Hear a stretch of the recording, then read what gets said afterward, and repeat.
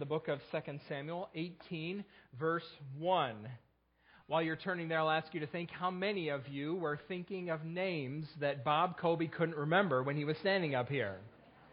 You were all thinking of them. I was sitting next to Nate and Jess in the back, and I thought, Bob, don't forget Leon and Mary, and the names. And poor Bob, for the next 24 hours, every 15 minutes, a new name will come to him, plaguing that poor man.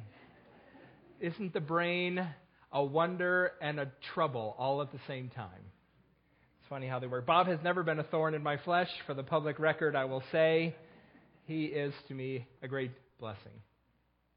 All right, 2 Samuel chapter 18, verse 1. 2 Samuel chapter 18, verse 1. Now, remember the context. Absalom is leading a revolt with the majority of the nation of Israel against David, the true king. And here is the story of the battle. Chapter 18, verse 1. David mustered the men who were with him and appointed over them commanders of thousands and commanders of hundreds.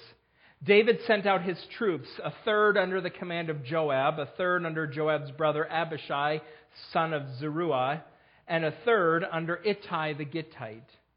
The king told the troops, "I myself will surely march out with you." But the men said, "You must not go out.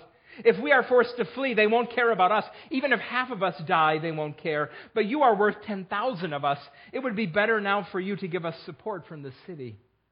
The king answered, "I will do whatever seems best to you."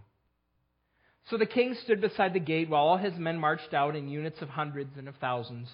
The king commanded Joab, Abishai, and Ittai, "Be gentle with the young man Absalom for my sake." And all the troops heard the king giving orders concerning Absalom to each of his commanders. David's army marched out of the city to fight Israel, and the battle took place in the forest of Ephraim. There Israel's troops were routed by David's men, and the casualties that day were great, 20,000 men. The battle spread out over the whole countryside, and the forest swallowed up more men that day than the sword. Now Absalom happened to meet David's men. He was riding his mule. And as the mule went under the thick branches of a large oak, Absalom's hair, your translation might say head, got caught in the tree. He was left hanging in midair while the mule he was riding kept on going. When one of the men saw what had happened, he told Joab, "I just saw Absalom hanging in an oak tree." Joab said to the man who had told him this, "What? You saw him? Why didn't you strike him to the ground right there? Then I would have given you 10 shekels of silver and a warrior's belt." But the man replied, "Even if 1,000 shekels were weighed out into my hands, I would not lay a hand on the king's son. In our hearing, the king commanded you and Abishai and Ittai, protect the young man Absalom for my sake.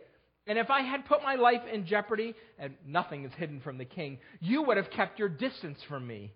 Joab said, "I'm not going to wait like this for you." So he took 3 javelins in his hand and plunged them into Absalom's heart while Absalom was still alive in the oak tree. And 10 of Joab's armor-bearers surrounded Absalom, struck him, and killed him. Then Joab sounded the trumpet, and the troops stopped pursuing Israel, for Joab halted them. They took Absalom, threw him into a big pit in the forest, and piled up a large heap of rocks over him. Meanwhile, all the Israelites fled to their homes. During his lifetime, Absalom had taken a pillar and erected it in the king's valley as a monument to himself, for he thought, "I have no son to carry on the memory of my name." He named the pillar after himself, and it is called Absalom's monument to this day. Now, Ahimaaz. I haven't been saying that name very well, I think, as we've been reading it, but I think it's pronounced Ahimaaz. Cross it off your list of baby names.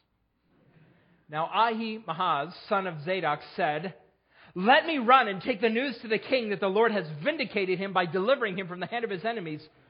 "You are not the one to take the news today," Joab told him. You may take the news another time, but you must not do so today, because the king's son is dead."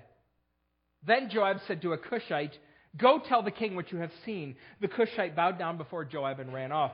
Ahimaaz, son of Zadok, again said to Joab, "Come what may, please let me run behind the Cushite." But Joab replied, "My son, why do you want to go? You don't have any news that will bring you a reward." He said, "Come what may, I want to run." So Joab said, "Run." Then Ahimaaz ran by the way of the plain and outran the Cushite. While David was sitting between the inner and outer gates, the watchman went up to the roof of the gateway by the wall. As he looked out, he saw a man running alone. The watchman called out to the king and reported it. The king said, "If he is alone, he must have good news." And the runner came closer and closer. Then the watchman saw another runner, and he called down to the gatekeeper, "Look, another man running alone." The king said, "He must be bringing good news too." The watchman said, It seems to me that the first runs like Ahimaaz, son of Zadok." "Oh, he's a good man," the king said. "He comes with good news." Then Ahimaaz called out to the king, "All is well." He bowed down before the king with his face to the ground and said, "Praise be to the Lord our God. He has delivered up those who have lifted their hands against my lord the king." The king asked, "Is the young man Absalom safe?" Ahimaaz answered, that's in the Hebrew text. I saw great confusion just as Joab was about to send the king's servant and me, your servant, but I don't know what it was. The king said, "Stand aside and wait here." So he stepped aside and stood there.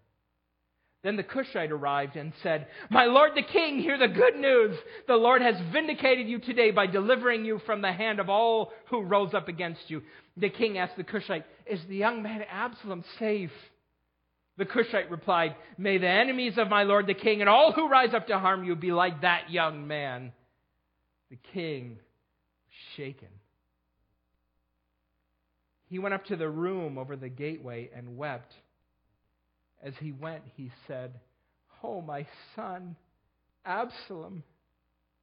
My son, Absalom. If only I had died instead of you. Oh, Absalom, my son, my son." Joab was told, "The king is weeping and mourning for Absalom." And for the whole army, the victory that day was turned into mourning, because on that day, the troops heard it said, "The king is grieving for his son." The men, they stole into the city that day as men steal in who are ashamed when they flee from the battle. The king covered his face and cried aloud, "Oh, my son, Absalom! Oh, Absalom, my son, my son!" Then Joab went into the house to the king and said, "Today you have humiliated all your men who have just saved your life and the lives of your sons," almost all of them, "and daughters, and the lives of your wives and concubines. You love those who hate you, and you hate those who love you. You've made it clear today that the commanders and the men mean nothing to you. I see that you would be pleased if Absalom were alive today and all of us were dead. Now go out and encourage your men. I swear by the Lord that if you don't go out, not a man will be left with you by nightfall. This will be worse for you than all the calamities that have come on you from your youth till now." So the king got up and took his seat in the gateway. When the men were told the king is sitting in the gateway, they all came before him. Meanwhile, the Israelites had fled to their homes. I want to talk to you for just a minute this morning about squinting.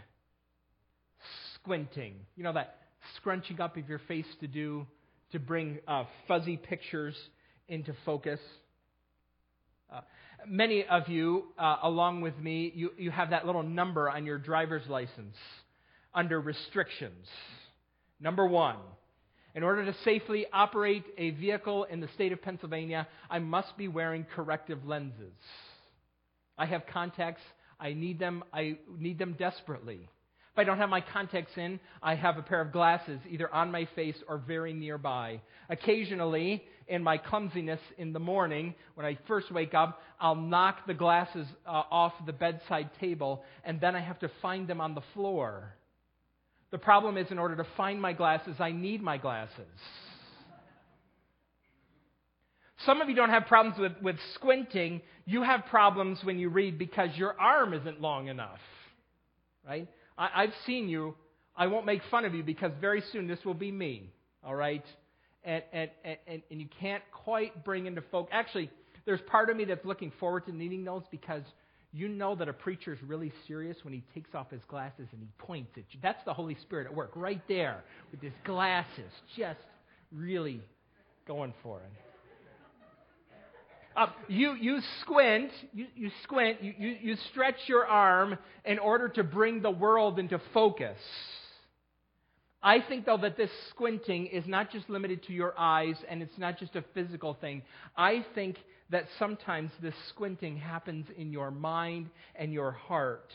Your heart squints when you try to bring the world as you experience it into focus too. Your heart and your mind are pattern seekers. They're organs of understanding. And they work really hard to bring order out of the chaos of your life. They look for patterns. Your mind wants to connect details and to make sense of your experiences. Do you have someone in your life who at the end of the day or at the end of the week says to you, "How was your day? How was your week?" And presumably they care about you enough that they're really interested in the real answer. And what they're asking you to do is they're asking you to take all the experiences of your life that have happened to you that week and put some sort of order on them. Reach some sort of conclusion. My week was great, or my day was terrible. Your mind works at this constantly. Whether you are aware of it or not, you are constantly trying to make sense, make order out of the chaos of your daily experiences. And when you can come to some sort of conclusion, that is imminently satisfying. And when you can't figure out the pattern, it is frustrating. Few things are more frustrating than not being able to connect the dots of your own experience.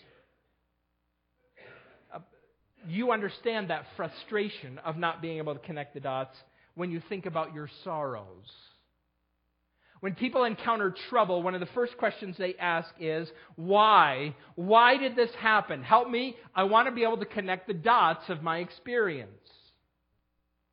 If you have a spiritual bent, some of you will say things like, what is God trying to teach me in this? I'm ready to listen. I'm ready to listen, but I don't understand what He wants me to know, to learn. Few things are as difficult as trying to bear the incredible mystery of sorrow. That's what we're going to talk about today. We're going to talk about sorrow. And I want to talk about two things in particular. We're going to talk about where sorrow comes from, and then we're going to talk about how our sorrows are soothed. Both of those things. Where sorrow comes from and how our sorrows are soothed. It's not difficult. You can see why, having just read this passage, we're going to talk about sorrow today. Listen to David, what he says. My son, Absalom. Oh, Absalom. We've seen David grieving before in Samuel. When his best friend Jonathan died, David responded by writing this beautiful poem that we read even in the first couple chapters of 2 Samuel. But when his son dies, he's reduced here to this sobbing, broken, lamenting, these phrases that he throws out. My son, my son. His sorrow is clearly the emphasis of the text. I know that his sorrow is the emphasis of the text for a couple of different reasons. On the one hand, this is a battle story, but it hardly mentions any of the battle details at all. It says this warfare, and we don't know anything about it. A little bit. One of the things I know is, so David had less numbers than Absalom. David's army was smaller than Absalom's. So David picked the battlefield. He decided to fight in the forest, because in the forest, the impact of Absalom's greater numbers would be reduced. It was a great plan. The text doesn't celebrate that very much. 20,000 people died on this day, and we only know about one of them. Remember the story, the phrase narrative selectivity? This is a story about David's sorrow. The second reason that I know that this is a story about David's sorrow is because of the detail that goes into these two messengers. Why is that long episode in here? Ahimaaz really wants to go. Joab says, no, you can't. You've got bad news. And it's the Cushite, and then we're reading all these verses, and we're reading them while we know what happened to Absalom. We know that he's dead, but David doesn't know that he's dead. So what's David going to do? And the narrator, he won't let us find out. Because he keeps telling us about all these things. He tells us the route that Ahimaaz takes in order to beat the Cushite. He tells him about the conversation with the gatekeeper. He tells him about Ahimaaz. He finally gets there. Ahimaaz is there, and David says, what happened to Absalom? And he says, I don't know. Delay. It's building suspense on purpose. Because the point of the story is for us to see David at grief and to enter into his sorrow. See, at the end of the story, the king's crushed, and we feel that with him. So we're going to talk about sorrow this morning. First of all, we're going to talk about where sorrow comes from. And we're going to start with David's sorrow. David's sorrow is rooted in two things. There's two types of sorrow. David has, first of all, the sorrow of grief. He's experiencing the sorrow of grief. David had one priority on this day of battle, that he wanted to make sure that his son's life was spared, that Absalom was treated well. And this raises a great puzzle for us in the text, one we're going to have to think about. David makes it known to everybody before the battle that his will is that Absalom be treated safe, that he be spared. This is his one decree. Be gentle with the young man Absalom. Now, here's the question. Was that the right command? Was it right for David to issue this order? You should be troubled by this. You should think about this. The text wants you to think about this. On the one hand, Absalom deserves the death penalty. He is a traitor. Without question, he has usurped the throne. He's rebelled against the Lord's anointed king, and he deserves to be executed. The United States Constitution does not deal with crime and punishment very much, but there is one crime in particular that is mentioned, and the crime is treason, and it says the due penalty for treason is death. Everybody knows that. Absalom deserves to die. And beyond the realm of the political, there's the theological. Absalom has broken God's laws. He dishonored his father. He's been guilty of horrific sexual immorality. Moses instructed the Israelites to stone people like that. As a matter of justice, Absalom deserves to die. And if you have any doubts about that, the narrator makes it very clear. It tells us that Absalom dies after hanging in the branches of a tree. This has significance in the law of Moses. Look at what Deuteronomy 21 says, a couple of verses there. If someone guilty of a capital offense is put to death and their body is exposed on a pole, you must not leave the body hanging on the pole overnight. Be sure to bury it that same day, because anyone who is hung on a pole is under God's curse. Absalom is cursed hanging there in the tree. Yesterday I was reading a book by John Owen about the Lord Jesus, and he writes about how the Lord Jesus Christ himself was hung on a cross in midair between heaven and earth. Because when the Lord Jesus on the cross became the curse for us, he was not fit to be on earth or in heaven. He was rejected by them both. And Absalom here, rejected by both heaven and earth. He's cursed. Then he's buried. The text tells us about his burial. In a sense, they put him in a pit and they throw stones on him. He is stoned, in a sense. They pour these rocks on him. He's buried outside the promised land. Here's a man who, in order to memorialize himself, had built a pillar in the city of Jerusalem. So everyone will remember that's Absalom's monument. So his monument is still there, but his body is gone. It's lost. It's forgotten. The text is clear. Absalom dies, and it is justice. But this is David's son. It's David's son. What's he supposed to do? Have you ever been in a situation where there was a conflict between justice and a member of your family? Have you been in a situation like that? I listened to a podcast recently. It was an interesting story about a study, really, of the influence that free online pornography has had on the world, the effects of it.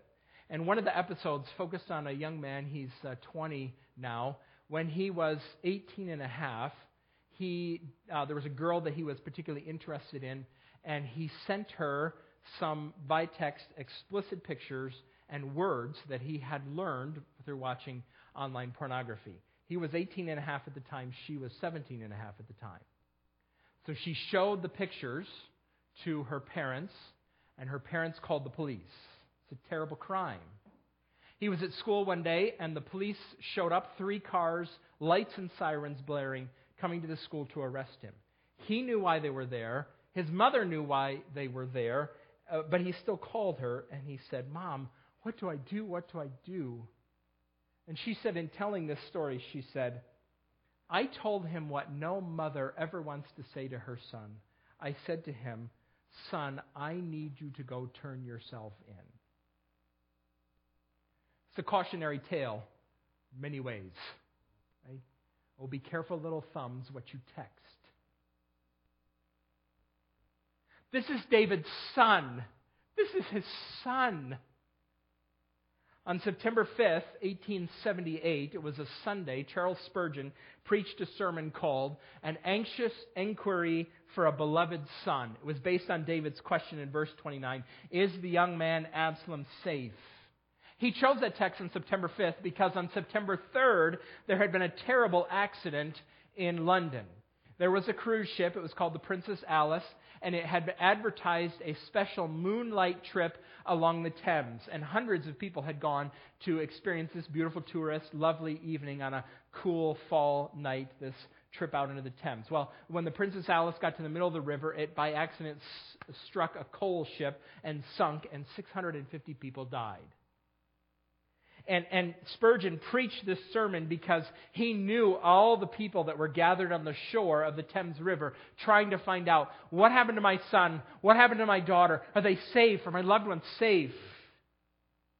And Spurgeon said, in this chapter here, David is more a father than a king. Can you blame him for this? So David is experiencing the sorrow of grief. But it's worse than just the sorrow of grief. David is also experiencing the sorrow of discipline. He's experiencing the sorrow of discipline. We've been tracing this for several weeks. So after God made David a great promise in 2 Samuel 7 about David's dynasty and about his great son who would rule forever, David had an exemplary kingdom. It's described for us in chapters 8 through 10. But then, perhaps toward the end of his life, David committed adultery and murder. And God sent the prophet Nathan to him.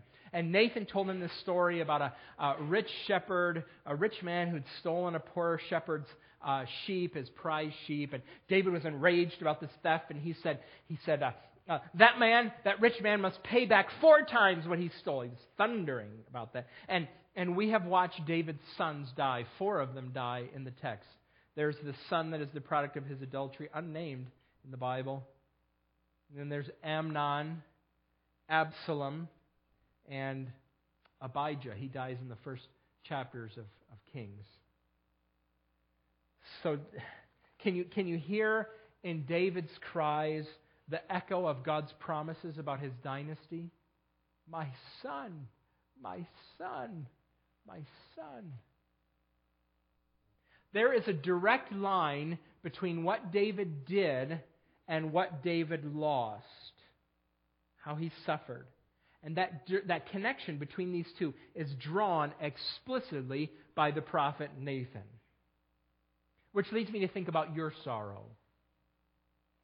Some of you, because you have a very tender conscience, you are already trying to make connections in your mind. You're already thinking about your sorrow and you're trying to draw a line back to some sin in your life. You're trying to do that because you're very tender. Some of you are not that tender. God could hit you on the side of the head with a 2x4 and you would ask if He needs something. Okay, some of you are not that tender. Some of you, though, a light bulb goes out in your house and it leads you to lamentation and repentance. You put on sackcloth, you fast because God is visiting you for your sins. Now, we've thought about this before. This is a very pressing issue. We need to think about this. We have to be clear. In David's life, there is a very clear and direct connection between his sin and his sorrow. Does that connection exist in your life too? And the answer to that question is maybe. So this is the main emphasis of the text. This is the warning of the text. David's sin very clearly leads to his sorrow. That's what happens. And you should take this as a warning. This is a warning about the consequences of turning from God. This is very serious. Maybe your sorrow is connected in a straight line to your sin. Maybe. The possibility of that connection is why James wrote what he did to sick Christians. Look with me. It's a well-known passage in James 5. I printed it out on the note sheet in your bulletin if you want to follow along. Remember what James said. Look, is anyone among you sick? Let them call the elders of the church to pray over them and anoint them with oil in the name of the Lord. And the prayer offered in faith will make the sick person well. The Lord will raise them up. If they have sinned, they will be forgiven. Notice it, see? If they have sinned, because it's a possibility that this sickness is related to sin. That's why the word if is there. If they have sinned, they will be forgiven. Therefore, confess your sins to each other and pray for each other so that you may be healed. The prayer of a righteous person is powerful and effective. Why call the elders to pray? I think it's because you need help. Is there a sin underlying the suffering that you need to deal with? It's a possibility. It's not a possibility that you should face alone. God sent David. Now, God sent David an infallible interpretation through Nathan. You don't have that. I don't have that. But do you have someone that you can talk to about this? Is there a direct connection between your sin and your sorrow? Maybe. But maybe not.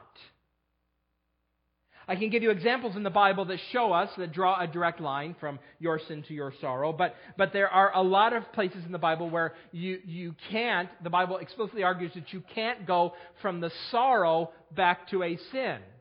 You can go one direction, but you can't necessarily go the other. One of my favorite examples of this is in John 9. I think I quote this passage at least twice a year. A man born blind comes to Jesus, and the disciples ask, who sinned, this man or his parents, that he was born blind? So they're trying to go from his sorrow back to his sin. They want to draw, Jesus, where's the connection for us? Draw the line. And Jesus says, neither this man nor his parents sinned, but this happened so that the works of God might be displayed in him. Jesus does not draw the line from sorrow back to sin. Instead, Jesus draws the line from his sorrow to the glory of God. That's a much better line to draw, right? The whole book of Job is a dialogue about trying to make these connections backward from sorrow to sin. And the argument of Job is, be very careful because your understanding is drastically limited. Remember, brothers and sisters, the Bible tells us that this world is filled with sorrow. This world has been broken by our own rebellion against God. Here's a story in 2 Samuel about this very direct point-to-point connection between sin and sorrow. But the focus of much of the Bible's teaching about sorrow is in a much more general sense. It is as if the world itself is on fire. It has been set on fire. It was set on fire in Genesis 3. We know who struck the match. And the world is burning, and all of us have smoke in our eyes, and we cough because of that fire that was set of rebellion against God. Paul wrote about this brokenness back in Romans chapter 8. Look at verse 18. He says, I consider that our present sufferings are not worth comparing the glory with the glory that will be revealed in us. For the creation waits in eager expectation for the children of God to be revealed.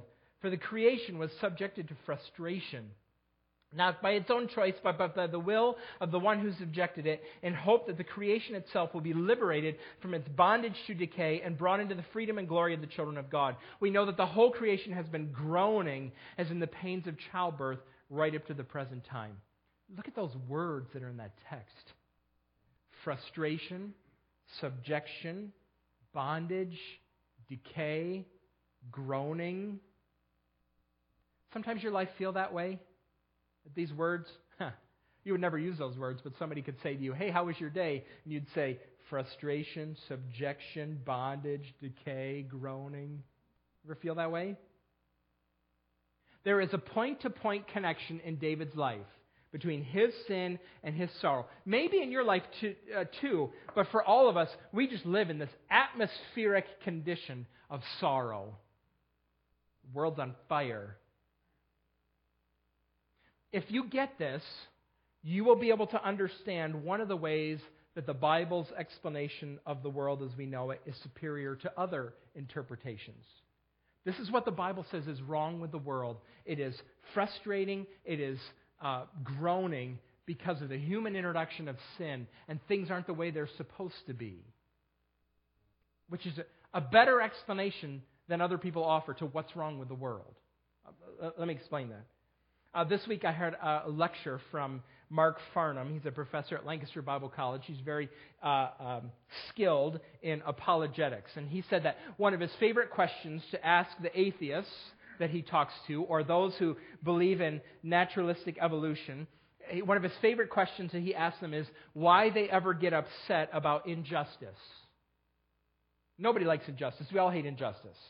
We're not happy about injustice. But he says to them, if you believe the world as it is the product of billions of years of evolution bounded by natural selection, why are you worried or agitated about injustice? When weak people suffer and die, isn't that natural selection working out the way you think it's supposed to? Shouldn't you stand up and applaud? All right, great, the weak are getting out of the way so the strong can have more resources. This is the way you think the world is supposed to work. So why are you upset about injustice? Who cares if the spotted owl is going extinct or if people are starving in Syria? Natural selection. But the reason you think something is wrong, the reason that you get upset about injustice is because planted deep inside your heart and mind is the sense that the world is not the way it's supposed to be. Sorrow is normal. It is regular. It's expected. And if you're a follower of Jesus, it's promised. Now we're going to move from where sorrow comes from to how our sorrows are soothed. How our sorrows are soothed. Now think with me about David here for just a minute. After he learns about Absalom, he isolates himself in his grief until Joab comes. And Joab's such an interesting character in this book, isn't he? So a few chapters ago, when Joab thought it was better for David to have Absalom come home, Joab conspired to get Absalom home, and now he thinks that Absalom would be better for David if Joab thinks it would be better for David if Absalom were dead, so he kills him. Whew. Well, Joab comes and he scorches David. He just lets him have it. You've humiliated your army. You love Absalom more than you love us. Isn't it interesting? David's only question. When the messengers come, David says, is Absalom safe? He doesn't ask how many troops survived. He doesn't ask if Joab is okay. He doesn't ask anything. All he cares about is Absalom. What's wrong with you? If you don't get out of this and go out and greet your troops, they're leaving and they're not coming back ever. Sometimes you need people in your life like this. Some of you think that's your spiritual gift. Those of you, I'm afraid of you. But sometimes we need people like that. Well, look at verse 8, what it says of chapter 19. So the king got up and took his seat in the gateway. When the men were told the king is sitting in the gateway, they all came before him. So David is there. He's sitting there and his troops come before him. Do you think the situation is resolved in David's mind? Think he's happy now? Not really. I mean, he's there. David's sitting there, but he's still broken. We're going to talk about this next week. The kingdom is broken too. And after Solomon reigns, the kingdom is going to be broken permanently. Humpty Dumpty sat on a wall. Humpty Dumpty had a great fall. All the king's horses and all the king's men couldn't put Humpty together again. Can David be put back together again? Not really. There's a lesson for us here, and it's not a pleasant one. There are sorrows that you will carry through to the end of your life. There are burdens that you will bear. There are griefs that will come to your mind over and over again. There will be dates on the calendar that a month before they come, you will dread them coming. And the day they come, they will be dark, dark days. And that's the way it will be. That's the way it is. You will not be put back together again. At least not in the same way that you are now or that you were before this sorrow happened. But the Bible helps us even in that in two different ways. First, it tells us that someday God is going to wipe away all tears, every tear. It's the promise of Revelation 21, isn't it? I think I wrote that down for you. It says, He will wipe away every tear from their eyes. There will be no more death or mourning or crying or pain, for the old order of things has passed away. This is beautiful, brothers and sisters. He Himself, God Himself, He sent an angel to tell Mary that Jesus was going to come. Galatians tells us that He gave the law to Moses chiefly through an angel. He sent a prophet to rebuke David.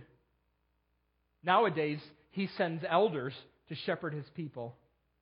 But in that day, He Himself, God Himself, will wipe away every tear. It's a privilege that He has reserved for Himself in that great day. Beloved, here's one of the reasons why followers of Jesus are patient with hurting people, why we're patient with one another in the midst of our sorrow, why Joab isn't our go-to move.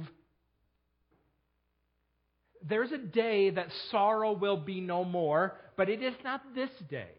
It's not today. Not now. A few weeks ago, we learned the song, Christ the Sure and Steady Anchor.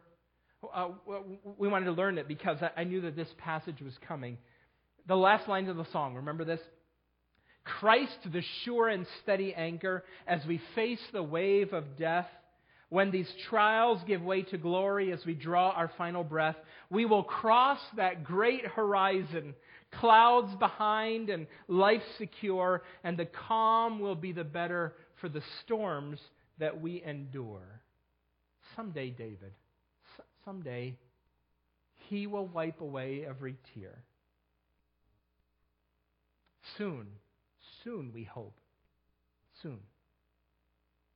That's the promise of the future, but the Bible actually tells us something that is more relevant, perhaps even for us today. It tells us that we worship the man of sorrows. I mentioned Charles Spurgeon a few moments ago. When he spoke to suffering people, Charles Spurgeon talked about heaven in a way that few people can. He talked about heaven in an amazing way. He's always good for a funny line. Whenever Charles Spurgeon talked about heaven, he said, smile to his preachers that he was training. Smile when you talk about heaven, as if your greatest joy, you were anticipating it. Smile. And then he said, and when you talk about hell, your normal face will do. So Charles Spurgeon could talk about the life that is to come, but he didn't just point people to the future, he pointed people back to the past too. The Lord Jesus is the one who came and He took up our sorrows. He's well acquainted with grief. Listen to what he said one sermon. This morning, he said, being myself more than usually compassed with infirmities, I desire to speak as a weak and suffering preacher of that high priest who is full of compassion, the Lord Jesus. And my longing is that any who are low in spirit, faint, despondent, and even out of the way, may take heart to approach the Lord Jesus. Jesus is touched not with a feeling of your strength. He's not impressed by how much you can bench. Jesus is touched not with a feeling of your strength, but of your infirmity. Down here, poor, feeble nothings affect the heart of their great priest on high, who is crowned with glory and honor. As the mother feels the weakness of her babe, so does Jesus feel with the poorest, saddest, and weakest of His chosen. How often in the Gospels does the Lord Jesus weep? He's a man of sorrows. He's acquainted with grief. He took my sins and my sorrows. He made them His very own. And then the Bible tells us He did all that was necessary to uproot and destroy them. How? He took my sins and my sorrows. He made them His very own. He bore the burden to Calvary and suffered and died alone. We sorrow because of sin. We sorrow because of our sin. We sorrow because of other sin. We live in a toxic world. But in the cross, the Savior uprooted sin. He bore all of the sorrow and grief our sin naturally deserves. And He died in our place and rose again so that one day we might rejoice with Him in great joy. There's a story that I try to read at this time of year. It's a healthy length story. I'm going to read it to you. Bear with me for it. It's not that long. It's called The Ragman, and it's by Walter Wangerin. So listen to this, and it's good to think about it as Good Friday and Easter approaches. I saw a strange sight. I stumbled upon a story most strange, like nothing in my life, my street sense, my sly tongue had ever prepared me for. Hush, hush, child, now, and listen, and I will tell it to you. Even before the dawn, one Friday morning, I noticed a young man, handsome and strong, walking the alleys of our city. He was pulling an old cart filled with clothes, both bright and new, and he was calling out in a clear tenor voice, "Rags!" The air was foul, and the first light filthy to be crossed by such sweet music. Rags! New rags for old, I take your tired rags, rags. Now this is a wonder, I thought to myself, for the man stood 6'4", and his arms were like tree limbs, hard and muscular, and his eyes flashed intelligence. Could he find no better job than this, to be a ragman in the inner city? I followed him. My curiosity drove me, and I wasn't disappointed. Soon the ragman saw a woman sitting on her back porch. She was sobbing into a handkerchief, sighing, shedding 1,000 tears. Her knees and elbows made a sad X. Her shoulders shook. Her heart was breaking. The ragman stopped his cart. Quietly he walked to the woman, stepping round tin cans, dead toys, Pampers. "Give me your rag," he said gently, "and I'll give you another." He slipped the handkerchief from her eyes. She looked up, and he laid across her palm a linen cloth so clean and new that it shined. She blinked from the gift to the giver. Then as he began to pull his cart again, the ragman did a strange thing. He put her stained handkerchief to his own face, and then he began to weep, to sob as grievously as she had done, his shoulders shaking, yet she was left without a tear. This is a wonder, I breathed to myself, and I followed the sobbing ragman like a child who cannot turn away from mystery. Rags, rags, new rags for old. In a little while, when the sky showed gray behind the rooftops, and I could see the shredded curtains hanging out black windows, the ragman came upon a girl whose head was wrapped in a bandage, whose eyes were empty. Blood soaked her bandage, and a single line of blood ran down her cheek. Now the tall ragman looked upon this girl with pity, and he drew a lovely yellow bonnet from his cart. "Give me your rag," he said, tracing his own line on her cheek, "and I'll give you mine." The child could only gaze at him while he loosened the bandage, removed it, and tied it to his own head. The bonnet he set on hers, and I gasped at what I saw. For with the bandage went the wound. Against his brow it ran a darker, more substantial blood, his own. "Rags, rags, I take old rags," cried the sobbing, bleeding, strong, intelligent ragman. The sun hurt both the sky now and my eyes. The ragman seemed more and more to hurry. "Are you going to work?" he asked the man who leaned against a telephone pole. The man shook his head.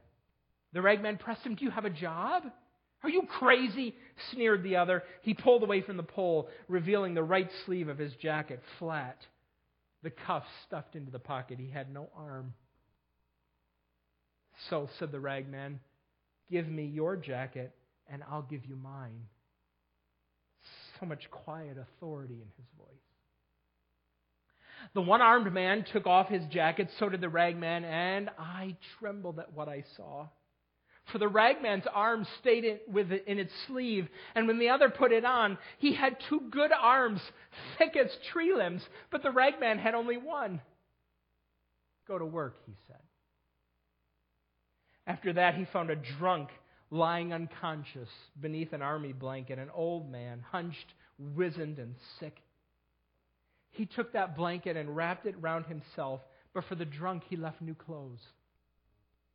Now I had to run to keep up with the ragman, though he was weeping uncontrollably and bleeding freely at the forehead, pulling his cart with one arm, stumbling for drunkenness, falling again and again, exhausted, old and sick. Yet he went with terrible speed. On spider's legs, he skittered through the alleys of the city, this mile and the next until he came to its limits, and then he rushed beyond. I wept to see the change in this man. I hurt to see his sorrow. And yet I needed to see where he was going in such haste, perhaps to know what drove him so. The little old ragman, he came to a landfill, he came to the garbage pits. And I wanted to help him but in what little he did, but I hung back hiding. He climbed a hill.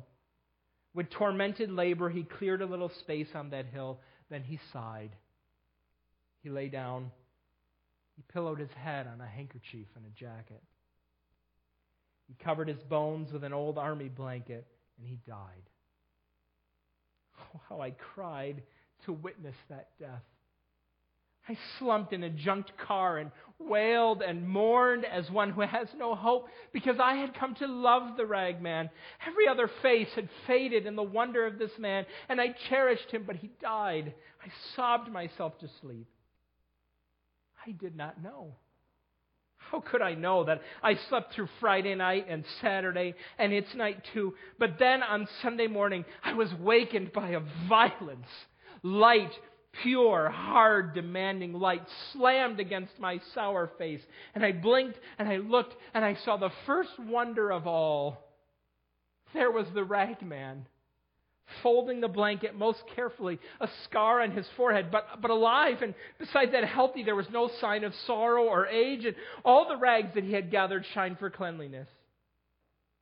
Well, then I lowered my head, and trembling for all that I had seen, I myself walked up to the ragman.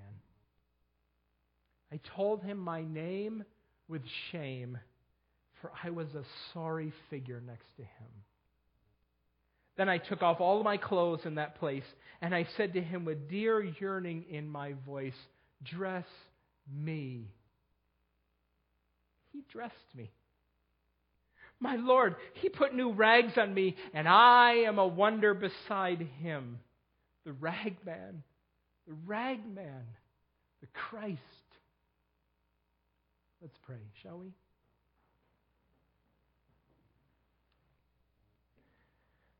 Father, we come before you this morning, and we do so with gratitude. We do so with fear. Fear, I suppose, of David and the sorrow that was his, as we hear him weeping in that tower for his son. You warn us in your word about the choices that we make and the terrible consequences that they have. And yet, Father, we think with great joy this morning, too, of the Lord Jesus Christ. He's the one who came and He brought joy to that woman who was weeping when she left the city of Nain to bury her son. And he met with those 2 sisters who were so anxious because their brother was dead. That father who was so afraid because his little girl was sick. And parents who brought to him a boy whose life had been overtaken by an evil spirit. And the Lord Jesus, in every instance, brought hope and life and light, brought an end to the sorrow of these losses and diseases. Oh Lord, we look forward to the day when you walk the face of the earth again. And creation responds to your presence with joy, and there'll be life and hope and healing and health. No more tears, no more sorrow. Lord, we pray in anticipation of that great day. We pray that it would come soon. Father, I pray that you would soothe our sorrows today by enabling us to remember that the Lord Jesus is the man of sorrows who's acquainted with all of our griefs. And he is with us as he promised he would be. We give you thanks. We pray these things in the name of the Lord Jesus, saying, Amen.